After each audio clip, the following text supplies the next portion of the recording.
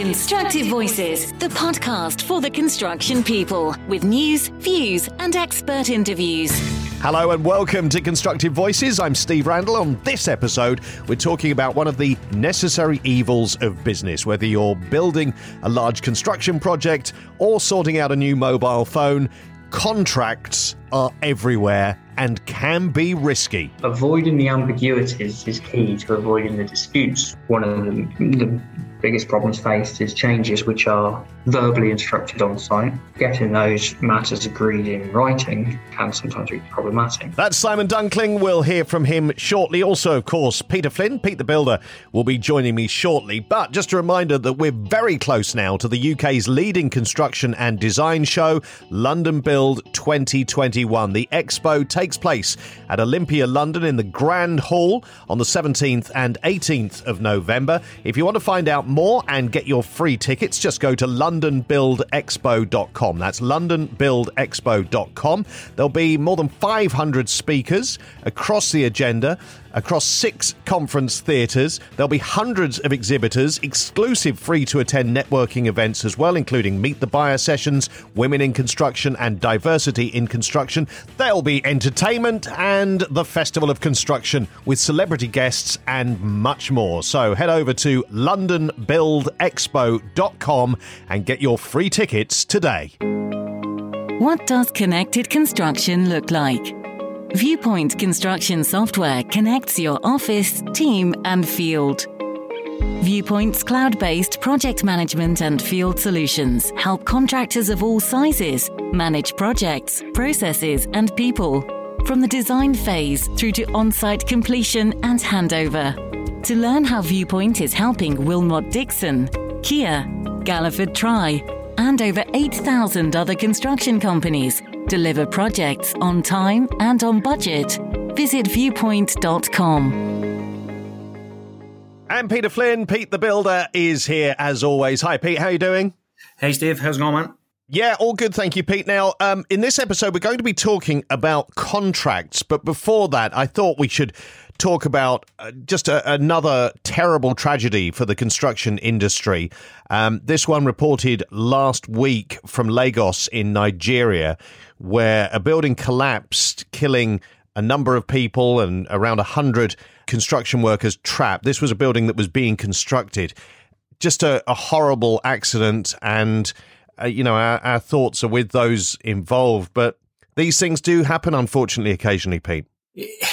Look, let's be honest here. This is a tragic event, and it's a country that is behind where we are in the Western world and in other parts of the world in terms of the health and safety and just in general the construction methods and techniques that are being used. But the conundrum they have is that they've got a huge population, and they also have a lot of people who have got money in those countries. So it's a real situation where there's haves and have-nots. And it was actually a high-end apartment block. It was intended to be a high-end apartment block that they were building.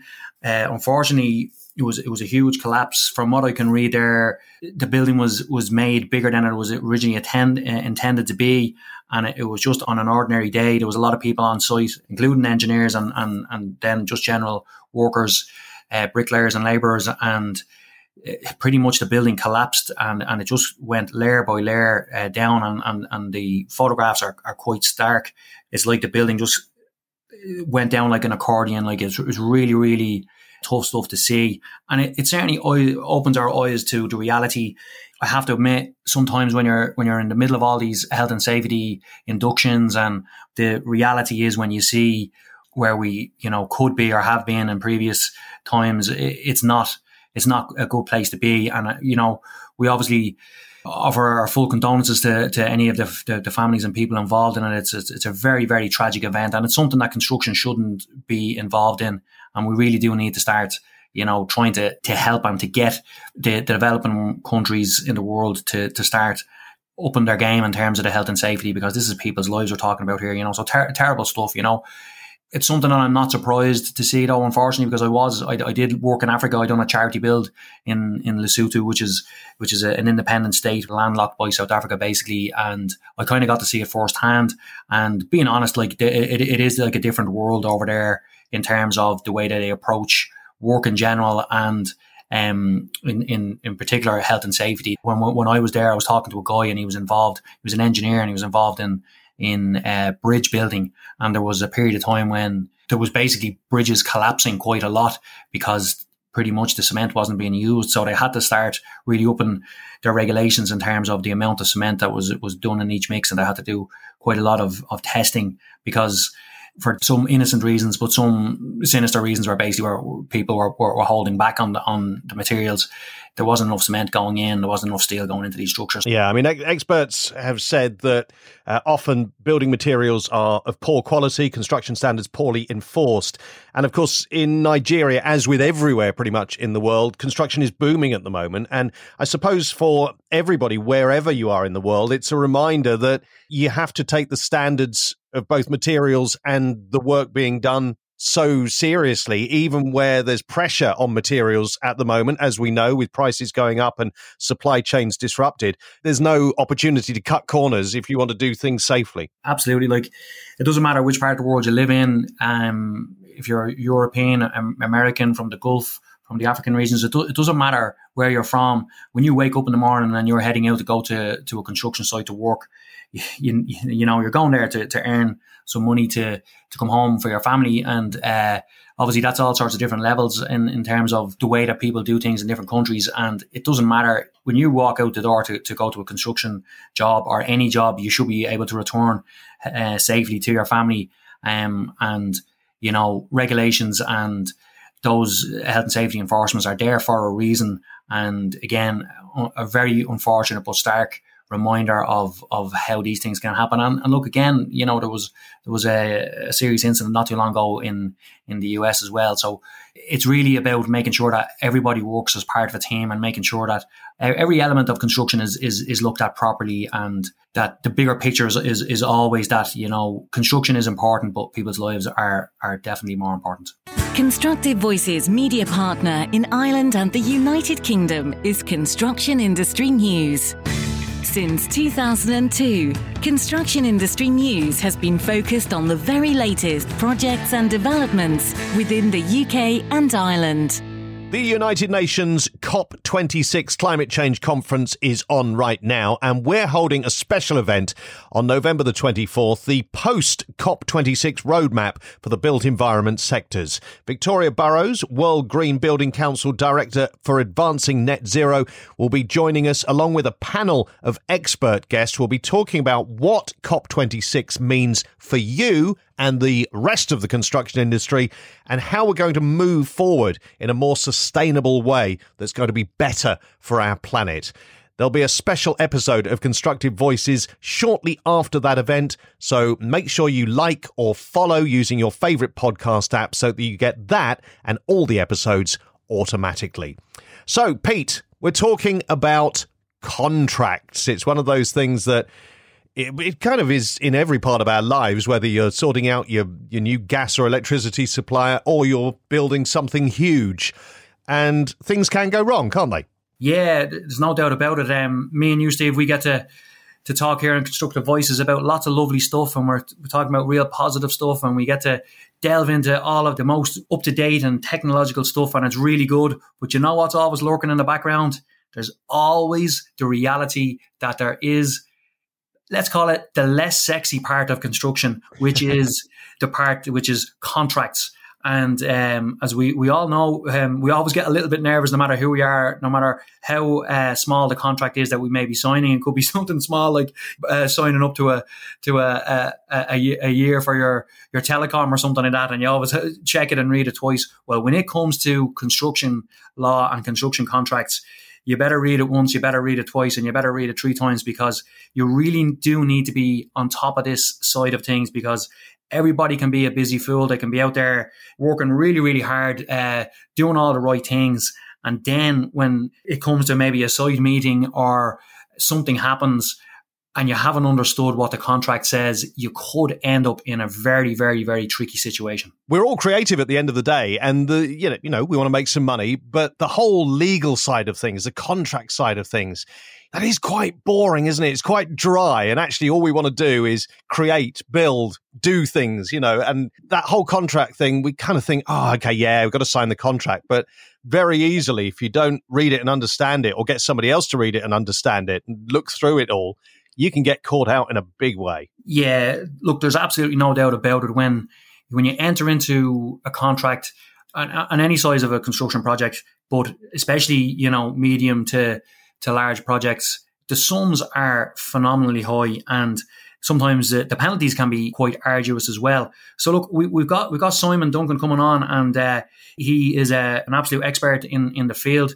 He discusses some really, really interesting aspects of the construction contracts, and he gives some great pointers on what to watch out for and how to try and avoid, and how to put yourself into a strong position, because I've been in a tricky position and it's not a nice place to be. Now I was going to ask you about that. Don't give us the full information yet. When we've heard from Simon, we'll come back and talk about this more. But I'm just going to ask you the question, how tricky has it been for you in those times when contracts have gone bad? Yeah, so look, Steve, there's been a couple of times where it's been tough, and being honest with you, there was probably one or two where it was pretty much make or break for my business.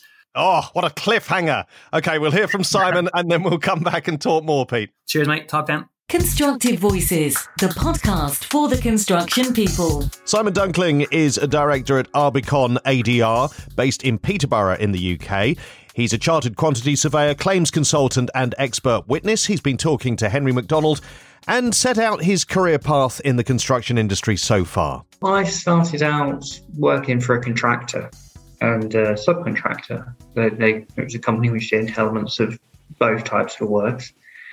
Started as a junior surveyor and sort of worked my way up.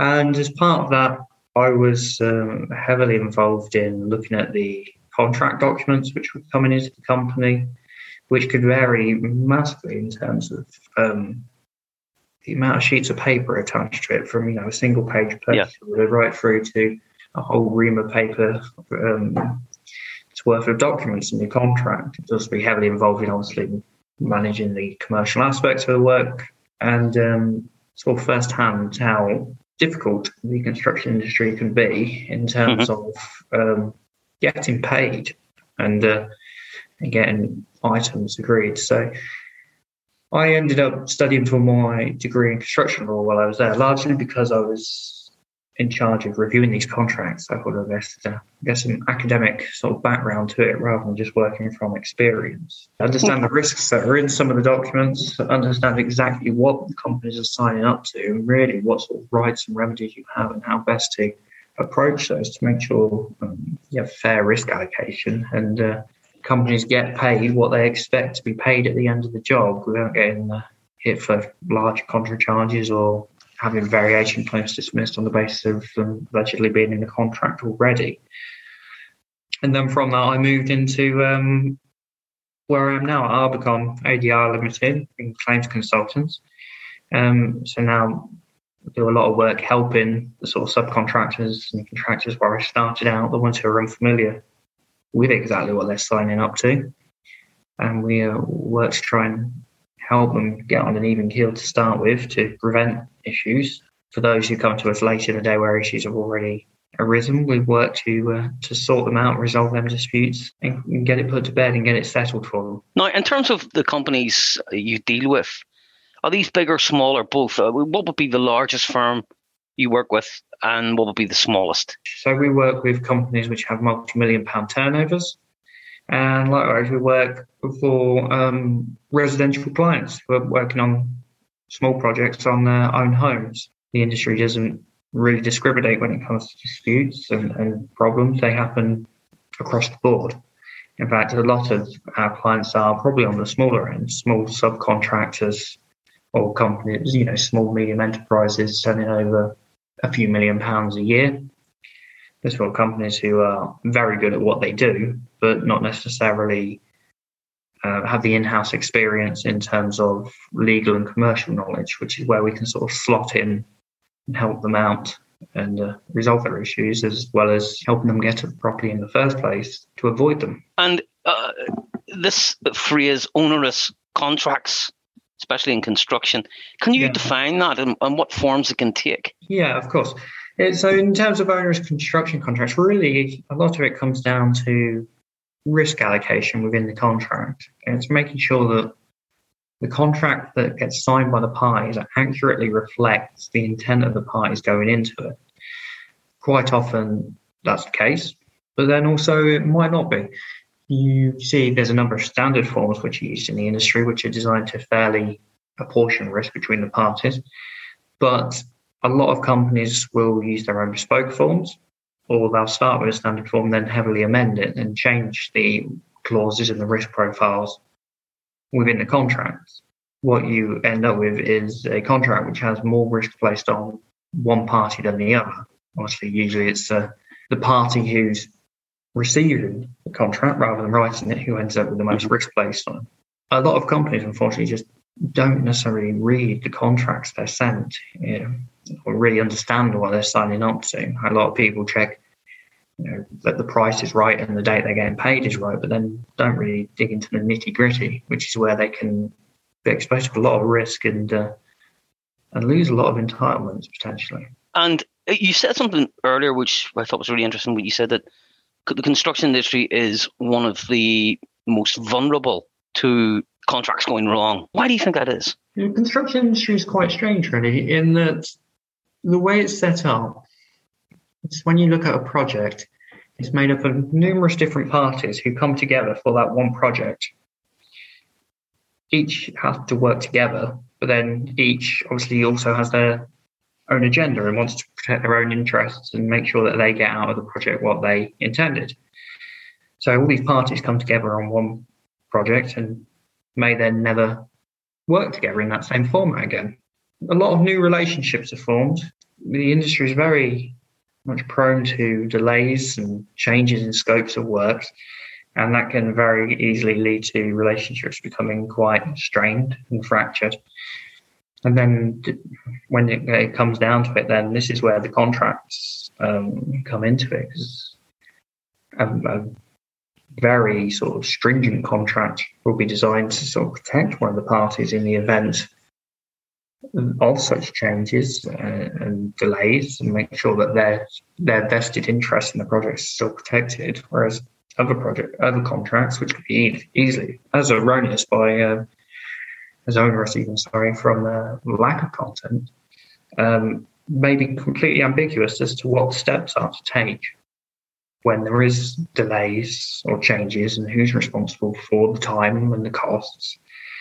And it leaves people in the industry exposed. I was going to say, most people in the industry will have stories of difficult jobs they've worked on and difficult accounts which have arisen. Everyone goes in with the best intentions, but it's a difficult industry. Given that potential exposure, what does Arbicon bring to the table for a construction business as it embarks on a new building project, for example? Okay, so what we offer a lot of our clients, and we have several clients we work with providing this service, is they work through the tender process, so they get themselves to the point where they're negotiating the contract.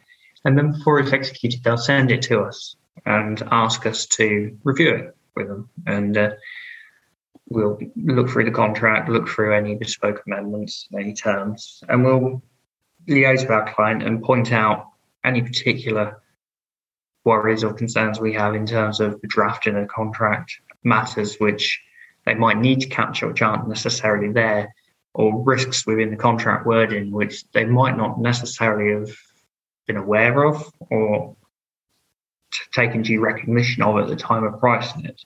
Based on the outcome of that discussion with our client, we then quite often work with them to then negotiate those terms of the contract with the other party to the contract to mitigate any sort of disproportionate risks and essentially achieve a document which both parties are happy with and satisfies to sign up to. The theory behind that is obviously going in with everyone happy on the risk allocation and being fully aware of what they're to do. It leads to less disputes down the line and better working relationships on the project. And can you outline some examples of the kind of issues or problems that lead to disputes over payments project delivery, design outcomes, and so on? Yeah, of course. So the three most common dispute categories in construction seem to be variations, delays, and defects.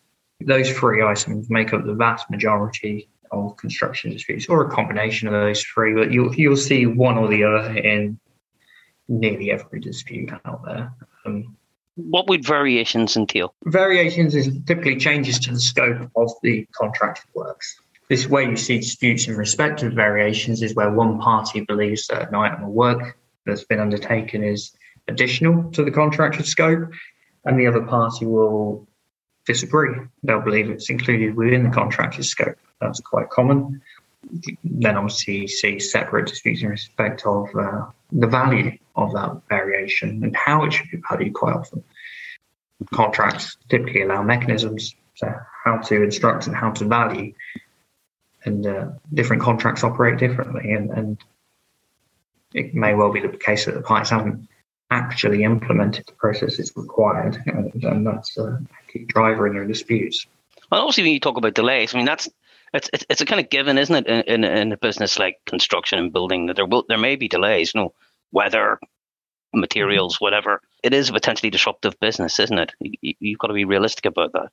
Of course, yeah, it is. It's very disruptive. So it's making sure that is accurately reflected in the program, which is in the contract to start with, and then the mechanisms as to what allowances are made in respect of delays and who's responsible for those delays. For example, a standard JCT contract has a schedule of relevant events within the clauses, which the contractor is entitled to time if those relevant events occur, and it notifies this extension of time and goes through the proper process of claiming it.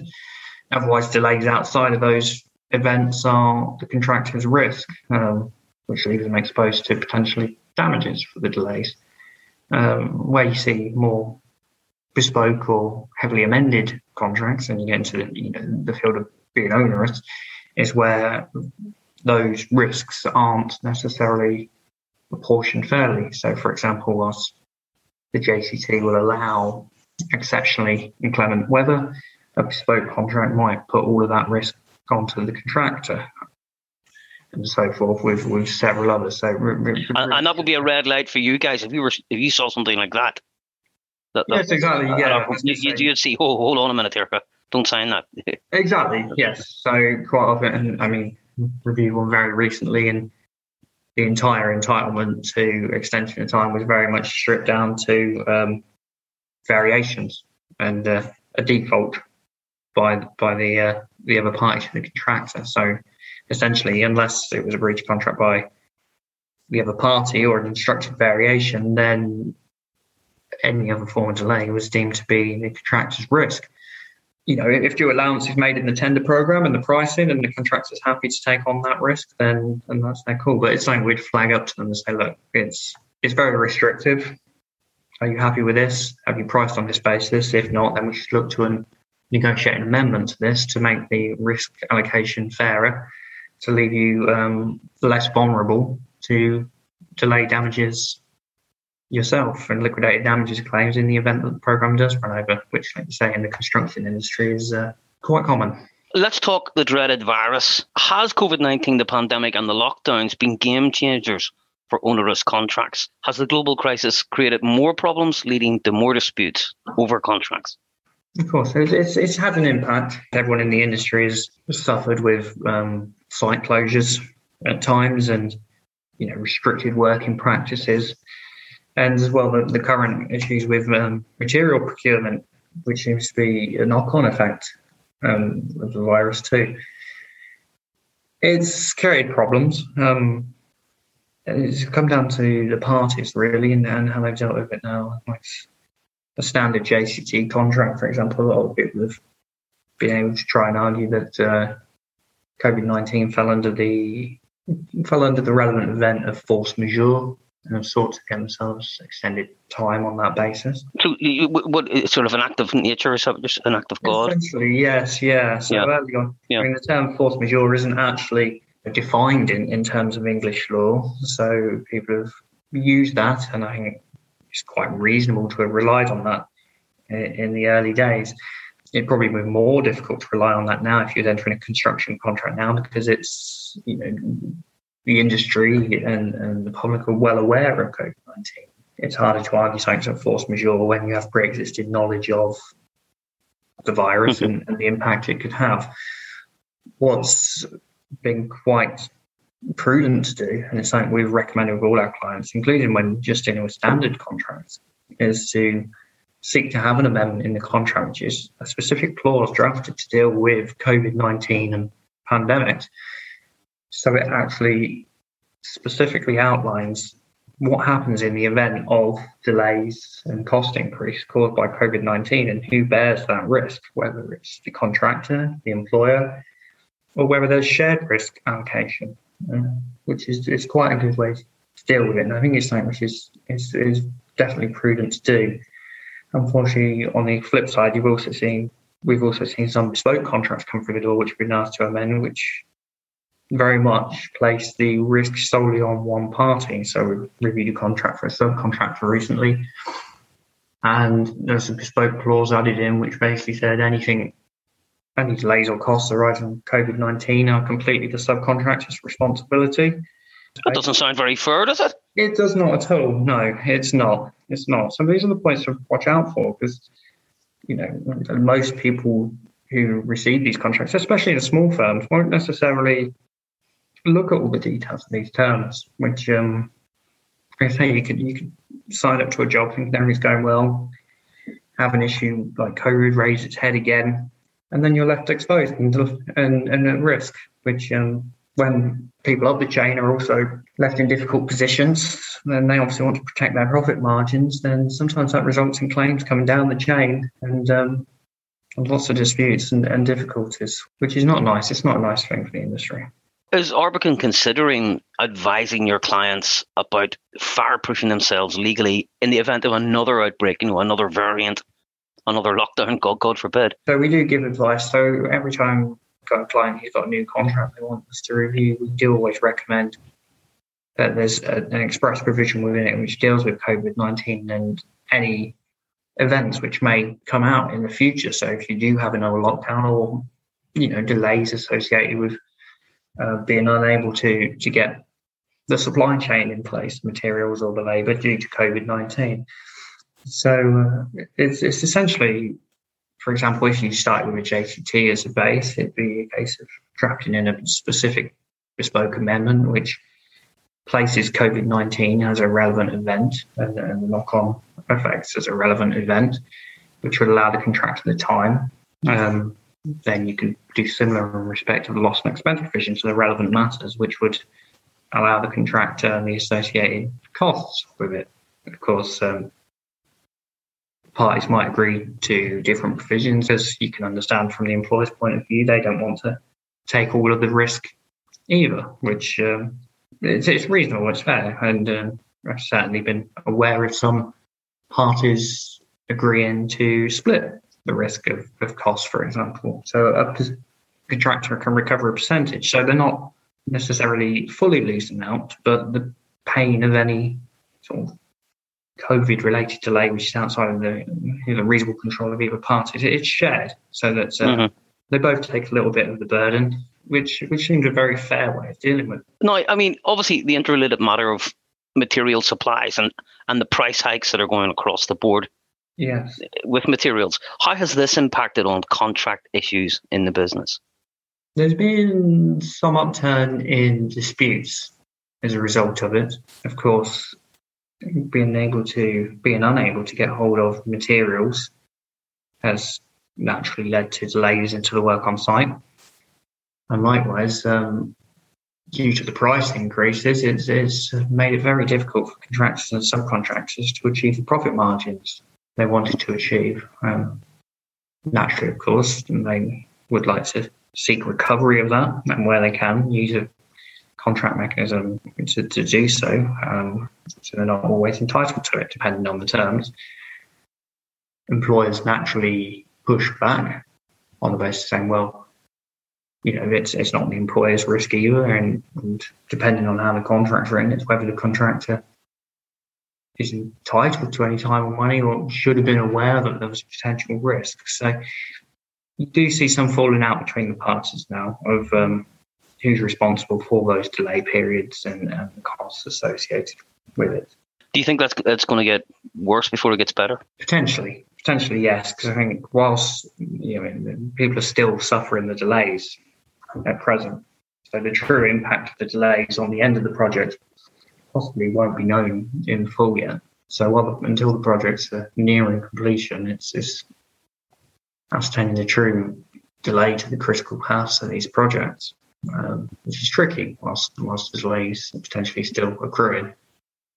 Obviously, once it gets to that point, and you realise the sort of level of exposure, especially on some of the larger projects, you may see with very large values in liquidated damages, and people realise the level of exposure they're potentially facing, and naturally, the more the exposure, the more they're going to fight back and protect their position. So I think it may well get worse before it gets better. In terms of contracts and legal protection and all that, what practical advice would you give to people in the industry, whether they're a builder, a construction CEO, or subcontractor? What would your advice be in terms of securing a contract and protecting themselves over a future potential dispute? Okay. The advice generally is to make sure everything is clear and documented.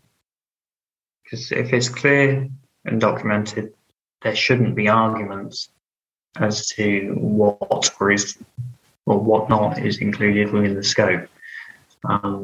You see a lot of quotations go out which are very brief in terms of what's included, what's not included. And likewise, you see contracts which don't necessarily reflect the basis of quite either deliberately or through misinterpretation. So avoiding the ambiguities is key to avoiding the disputes in terms of the contract. And then when you're actually on site and doing the works, it's very much about keeping good records and following the contract. So where you have changes, one of the biggest problems faced is changes which are verbally instructed on site. And naturally, people do them because they want to progress the works. They want to get on with the job. They don't want it to cause delays. But getting those matters agreed in writing can sometimes be problematic. But then that can cause problems down the line. When you're trying to agree an account and you don't have written evidence of anyone instructing you to do the works or exactly what you did as a variation, which then leads to payment issues. Which is not good. So it's all very much about clear, unambiguous documents and good record keeping. So unlike the old days in the City of London, my word is my bond is not just good enough for construction. No, unfortunately not. I mean, it's not. I mean, there's a lot of very good people in construction. And unfortunately, when you do see the disputes, what happen, a lot of it is because of people acting in good faith like that, and wages of bond, they're quite happy to. They want to progress the works, they want to get on, and they want to help their clients, so that they will work on the basis of a discussion they've had on site. And it sometimes that pans out and it works for them. Contractually, they're left exposed, but it comes down to the party. Obviously, the type of work we do here as a claims consultancy, naturally, we see the problems and where it's gone wrong. Relying on anything verbal is, verbal is only good as the paper it's written on. So it's yes. And is UK law robust enough to protect the parties in a dispute in construction over contracts? I think the legislation's quite good as a basis. I mean, there's always new cases and case law coming out where people have interpreted the legislation differently, and it has to be read in light of those common law judgments as well now. So there is some difficulties in interpreting some of the legislation, but I think in terms of the dispute regime, it's quite good because the industry has its statutory adjudication scheme through the Construction Act and the scheme for construction contracts. Not many industries will have, in fact, I think it's fairly unique to construction. I'm not aware of any other industries which have such a statutory scheme. And that does help provide a lot of answers to a lot of disputes quite quickly and as cost effectively as it can be, without the need to spend undue time and resources in litigating. Because that's where the real money would be lost, really, wouldn't it? I mean, yes, going to court, costly, long, lengthy, complex court cases. Exactly, and nobody wants that. It doesn't benefit either party, really. Now, can you think of any large construction projects on a kind of, a generic basis in the country where contractual disputes have disrupted them, and what lessons are to be learned from them for the industry at large? Yes, there's been a number of cases come through the TCC, the Technology Construction Court, recently on some quite large projects. There's new ones coming through all the time, so it's worthwhile keeping track. Would these be mainly residential, or would they be an amalgam of different aspects of building? More commercial projects, it seems, for disputes. However, there has been a number of residential too, particularly in relation to. There's a common theme on both, is that it's concerning payment notices, smash and grab adjudications, where people haven't followed the contract correctly, haven't sent payment notices or pay less notices in on time, and therefore had to pay the contractor in full, despite substantially disagreeing with the amount of money claimed. So that's been an ever-developing area of law over the past few years, and I think there's still some points which will still be developed there. Again, there's lessons to be learned for the industry from that. Again, it's very much a case of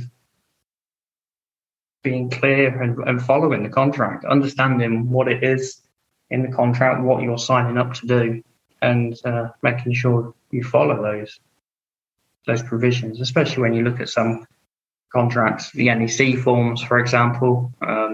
You'll also see in a lot of bespoke contracts is condition precedents. The need to submit variation claims or submit time-related claims, compensation events, as they're all calculated into one in the NEC. To submit them within a specified period of time, or the failure to do so results in forfeiting your rights. Now, we see several disputes. Sometimes we see contracts where people come to us and they've not followed that mechanism, and it puts them at risk of not being entitled to recover time or money, even though they've legitimately undertaken additional works and suffered delay as a result. Just thinking about cases you've dealt with, I'm curious to know, what's the worst case where there was dispute over contract and the builders weren't paid? I mean, can you remember any of your clients having to wait lengthy periods before they got what was due to them? We've certainly had clients who have come to us, and at the time of coming to us, they've waited a significant time, months and had debts accruing over that time. They've continued working, so they're still putting money into the contract and still not getting paid. So the positions just keep getting further and further apart. When they come to us, we get them moving and get them resolved quite quickly. Work really with them. And if I was already in dispute, I hadn't been. You didn't draw up my contract, right? But it was ambiguous, and I'm not being paid for work I'm doing for a project. Can you take up my case? You're not just a case of you'll still do that. Is that right? Yes, of course. Yeah. Anyone who's got a dispute contacts us, and we'll certainly see what support and assistance we can give. I mean, just if a contract's ambiguous or errors, you're still going to have rights and remedies under it, under that contract terms. Or even if you've signed it? Yeah, there'll still be rights and remedies. I mean, that contract will have something within it. It may limit your rights in places, but you'll still have some. And there's always statutory regimes in terms of payment and adjudication in the event that the contract doesn't comply with those few pieces of legislation which a number of contracts don't when they're bespoke amended or bespoke written. We certainly see a lot of incorrectly drafted payment provisions which fall away, which people don't realise. So yeah, we certainly see a lot of the clients we have come to us late in the day. They've got difficulties with their contracts, and they are bespoke contracts. It's a case of reviewing each case on its merits and the documents they have, and giving the appropriate advice to get it settled. And you would say there is construction law out there, and it's there to protect you. Yeah, you have statutory regimes in respect of payments and adjudication, so you have routes to take if your contract doesn't comply with those. There's common law as well, obviously, in respect of numerous principles of law, which can also be relied upon if, obviously it works in with the contract and what you signed at the end of the day. But preferable, in your opinion, to get it sorted before you start out, come and speak to someone like yourselves. Very much so, yeah. Prevention is always better than cure. It's quicker, it's less adversarial, and it's ultimately more cost effective.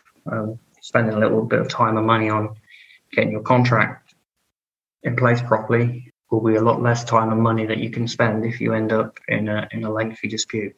So, Pete, we've heard from Simon. He knows his stuff, as you said. Absolutely. He's a chartered quantity surveyor, claims consultant, an expert witness. He knows contract law as it relates to construction inside out, and food for thought there. Yeah, very interesting stuff there, Steve. It's very simple, and pretty much my take from what Simon has been discussing there is your structure is so important. You've got to make sure that not only is your structure correct for getting the job done on site in terms of making sure your materials are lined up, making sure you've got the right pricing on the job, making sure that you've got the right labour in place, all your orders are in line, all of those things. You could be doing all of those things correctly. And if you don't have your eye on the ball when it comes to contracts and it comes to what you've signed yourself into, you can end up putting yourself into a very, very tricky situation. You can end up being, getting stuck in that busy fool syndrome, where you're basically working all the hours that man can physically work and not getting the job done and not getting it done the way that the contract has basically instructed you to do it. So it's really a case of watching what you sign. Understanding is the key to it, because I think I've done it myself. I have a very quick look at the contract. I kind of go, oh yeah, that's maybe a contract that I'd signed previously. I sign it. I get stuck into the job. I start moving along, and then maybe 3-4 months down the line, I'm maybe going to submit my first claim, and then maybe the QS or maybe the architect or, one of the other building professionals goes, no, hold on for a second. You're supposed to submit that claim in this way, or you were supposed to submit that claim in this date. You're supposed to give a certain amount of notice for something. And you're like, oh yeah, okay, I must check that out. Or, oh yeah, I knew that. And the next minute I'm scrambling back to have a look at the contract to see exactly what it says. So when somebody like Simon is there, you can ask their advice on certain aspects of it.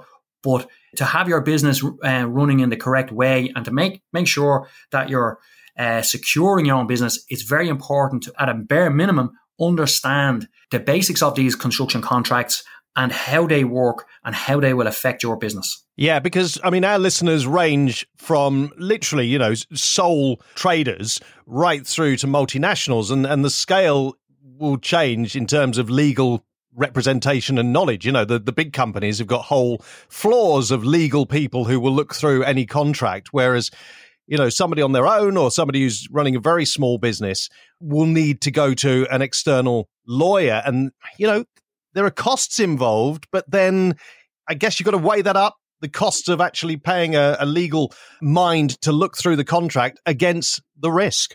Yeah, 100%. And Simon said that there coming towards the end of his interview. He actually pretty much says that, you've got to maybe consider, is it worth getting a professional who may understand the legal jargon? And that's the reality of it. That's what we're looking at here. It's a legal document, it's a binding document. And if you can get somebody that can give you that information, it'll just basically give you clarity. It'll just make sure that you understand what you're getting yourself into, and your business, remember, and everything else that goes with that. So not trying to create a big load of fear about this either. These contracts are signed every day of the week. Pretty much any size contract these days has some sort of a contract in place. There are also, even without contracts being signed, and if once you've entered into any sort of an agreement, you are basically bound to certain regulations, because if you go to any sort of adjudication, even if a contract hasn't been signed, there will be certain principles that will always be used. I suppose another thing you've got to be careful of is that, you need to speak to the right person, because it's a bit like medicine in that, and like general construction, there's no point in asking a plumber about scaffolding. There's no point in asking a certain type of a doctor about a surgery that he may never have done. It's about making sure that you speak to the right professional and that they have the experience and the knowledge which is going to help you. I suppose, like, there's just so many facets to construction, and we speak about all this about this all the time, Steve. There's so many different avenues, there's so many different areas, there's so many different directions, there's so many different materials, there's so many different facets to construction that you need to make sure that you understand your business and you understand what it is that you're putting your business into when it comes to any kind of a contract or any kind of agreement. Now, the contracts and the agreements are there to help. They're not there to entrap you. They're not there to, cause you hassles and problems. But if you don't understand the rules of the game, how are you expected to be able to play the game properly? There's principles there that are in place to help avoid issues happening between maybe a contractor and a subcontractor, between a main contractor and a client. And then obviously it sets other principles in place when it comes to how the actual project will play out in terms of the duration of payments, the time span that the client will have to actually make the payments, what percentage of retention is going to be held. All of these different aspects, which can have a huge effect on you, because maybe if you thought there was only going to be 2.5% retention held at the end of a project, then you come to the end of the project and then the QS goes, so there's the 8% that we're going to hold off on retention. And you're like, no, hold on for a second. I thought that was only 2.5%, because maybe the previous contract that you had worked under was that. So look, there's just lots of different avenues and there's lots of different areas that you need to be cognizant of, you need to watch out for, and make sure that it is relative to your own business, whether you're on the professional side, whether you're the client, or whether you're a subcontractor and the boots on the ground type of person that I would be. If you're a client and if maybe you've had a previously bad experience, you may say to your QS or you may say to your architect that you insist on a certain aspect to be added to the contract to avoid you getting yourself back into the same situation where you may have had, a bad experience previously when it came to maybe prepaying for a certain element of the job, and then that got delayed and the money was held up. Or maybe you had a bad experience in general just about how maybe a previous contractor didn't finish off certain snag items or left some things unfinished. And sometimes people, when they've had that experience, once bitten, twice shy, and they're, maybe a little bit of a burn effect from the previous experience, and they're protecting themselves. Therefore, they're asking for elements to be added in or asking for an additional article to be put into the contract. So you may have, let's say, a standard construction contract with some articles added to it. And when you see that or you hear that, or if there's some articles removed out of a contract, you need to make sure you keep a keen eye on those articles that are added and make sure you understand them. And if you don't understand them, then you need to speak to somebody who does understand them and get a full understanding of what you're getting yourself into. Absolutely. Now, as we mentioned earlier, even you, Pete the Builder, Peter Flynn, have been, very close to being caught out by construction contracts. I think the time has come to share those stories, Pete. I mean, how bad has it got for you with this? You're such a gossiper. You love a little bit of gossip, Steve. I love it. No, look, I had a couple of tough ones. I had a certain understanding in my head, and maybe the QS that I was working with had a certain understanding of when we were going to get payments or how much, again, as I said, retention, or maybe when we were due a certain amount of money, when that will come to me. And then, you might get a surprise where that money doesn't come and you go, no, hold on for a second, that's the way it should be. And then they go, no, well, you need to read the contract. I go back, and then I ended up with a little bit of egg on my face. I then ended up with a cash flow problem, because, you know, if you don't have the cash flow coming in when you have, let's say, thought it was coming in, it creates other problems down the line. There was a situation where I was working on a project and it came to a time issue. So basically, the client expected the project to be finished by a certain date, and we had some very bad extreme weather conditions. We also had a huge delay in one aspect of the project. The client was being very insistent that they were not going to accept those conditions as an extension of time on the project. So basically what the client was trying to enforce was penalties based on the overrun of the project, based off the original program that was in the contract to start off with. So I suppose to summarize it, he expected the project to finish on a certain date. Other elements came into the situation and didn't allow us to get the project finished by that date. All of these elements were clearly discussed at site meetings. There was a clear track record there, but I had not submitted an actual extension of time. So basically, I had not said that we discussed all of the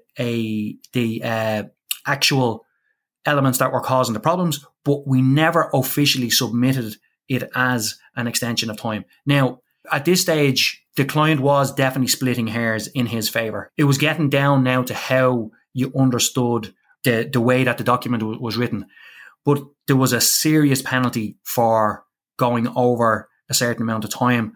I had understood it that we were automatically getting the extensions of time because they were being discussed, because they were minuted at all of the site meetings as they popped up. It wasn't as if anything had been hidden or literally just came out at the very end of the project. It had always been involved, and every person in the project was involved in it. But this client decided to play some really, really hard ball towards the end of the project. And I'm going to be honest, it was an extremely stressful time. We had a decision, like, what do we do? Do we just roll over and accept this? Do we actually, fight it? And if we do fight it, is that going to cost us more money than it would actually be worth doing? The situation was, though, that it was going to be a very, very high penalty for us to pay, and it pretty much would have meant that we were going to make zero risk. And being honest, at that point in my career, it was absolutely a make or break for my business. Like, there would have been a very good chance that it could have put us out of business. So, a lot of sleepless nights, some good advice of some good people. There was a bit of back and forth had to happen. It had to be done in the right way, submitted through emails to the right people, coming from the right people. And I had to get my wording right. I can tell you now, those emails that were sent and the communications that happened at that stage, pretty much where you could call them legal letters that were being written. So it was a very, very stressful and tough situation. And I try my best to make sure that I cover myself off going forward, and I'll never let myself get back into those days where it was, very sleepless nights, and I was speaking to my business partner pretty much 3-4 times a day about it. We had to go and meet a few people. The amount of time and stress and energy that went into trying just simply to protect ourselves against something that we would have automatically felt we were covered off on. It wasn't something that was I expected to happen, and it wasn't something that I was prepared for, being honest, and it meant that I had paperwork that we had to go back through. We had to go through every single minute of every single meeting that had taken place, and just the time that takes, and we're literally looking for the right word to be in the right place. It was extremely, extremely stressful, and certainly something that I don't think I'll ever want to go through again. And it's something that I certainly wouldn't like anybody else to go through. Yeah, absolutely. Well, they do say you learn the most from those stressful, challenging times rather than the positives. And it really, in light of what we've been talking about recently on Constructive Voices about sustainability and about climate change and things, the fact that it was a weather-related thing should raise some red flags and should actually hopefully make people think, well, yeah, the chances of weather-related delays and those penalties potentially kicking in is increasing, as we've said, with climate change. So time to make sure that all of that is properly bolted down, and you know that the clauses are the ones you need in your contracts, and you're checking out the ones that are coming in from other people. Yeah, excellent point, Steve. And you're 100% right in what you're saying there, because when I think, as we were talking about it there, I kind of got a bit of a flashback to that moment, because we literally had to get the records as to the wind speed of certain days to prove that it would have been impossible to work on those days. We had to get the rainfall to make sure, again, that it proved that we would not be physically able to have had to work. These weather conditions, unfortunately, are becoming more and more prevalent and are more likely to happen over the duration of a construction project. Another point that Simon made was about the COVID-19 pandemic and how that has affected people contractually, because like, who could have expected construction would have had to have slowed down as much as it did? Like, in some places it stopped completely. Like in Australia at the moment, it is still, I think, at a full stop. And I know in our situation in Ireland, we were held up for nearly 12 weeks. And some aspects of construction were held up for even longer. So how could you have foreseen that at the start when you were signing a contract? If you signed a contract 18 months ago, and I have done that, and I'm in this situation, and you're bound to those contractual aspects, but yet time has changed and situations have changed. This is a global issue, and every building professional, every construction professional, and everybody in construction, we're in this together, and we are facing this challenge in a united way. Going forward, that goodwill might not be there, because let's be honest, we all know about it now, and we all know where we are. It's really just about protecting yourself. And I suppose, to summarize, the piece of advice I would give to people who are listening to this podcast today, it doesn't matter which sector you're coming from. You have to just be careful, and you have to be aware of what it is that you're signing up to, and just do your due diligence. And again, if you get to the point where you're unsure of it, or you see something that you haven't seen before, that's a little bit of a red flag, and you need to discuss that with somebody who can give you clarity on that and who can make sure that you understand it. And again, there's absolutely no harm in recording it and saying before you sign the contract, put a note on it saying that your understanding of a certain aspect is X, Y, and Z. And it can then save people from going through the stressful sleepless nights and looking up the weather actions of 6 months previous and all that type of stuff that I had to go through, because it's not an enjoyable part of it. Great advice and insights as always, Pete. We'll talk again next time. You can't handle the truth, Steve. You can't handle the truth. Cheers, Pete.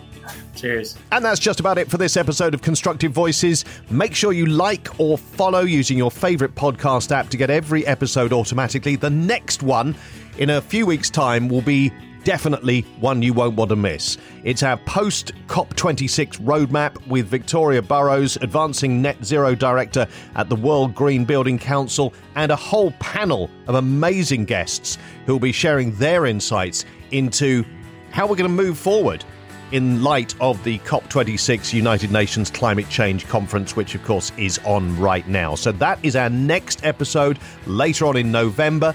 You'll find all the details at constructive-voices.com. Don't forget the dash. And join us again next time for Constructive Voices. Thanks for listening.